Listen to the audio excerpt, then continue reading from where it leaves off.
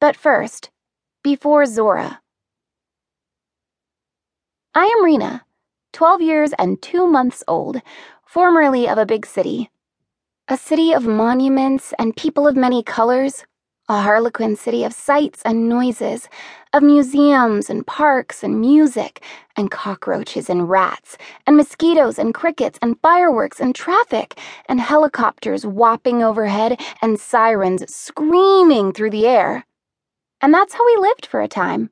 Me and my parents and brother, zooming on the subway or creeping along in buses or cars and to and around the city, trawling through the museums, ogling the dinosaurs and artifacts, ambling through the zoo, listening to the roars and screeches and scrabbles and warbles, staring at the lazy crawls of bored animals. Yes, for a time that's how we lived.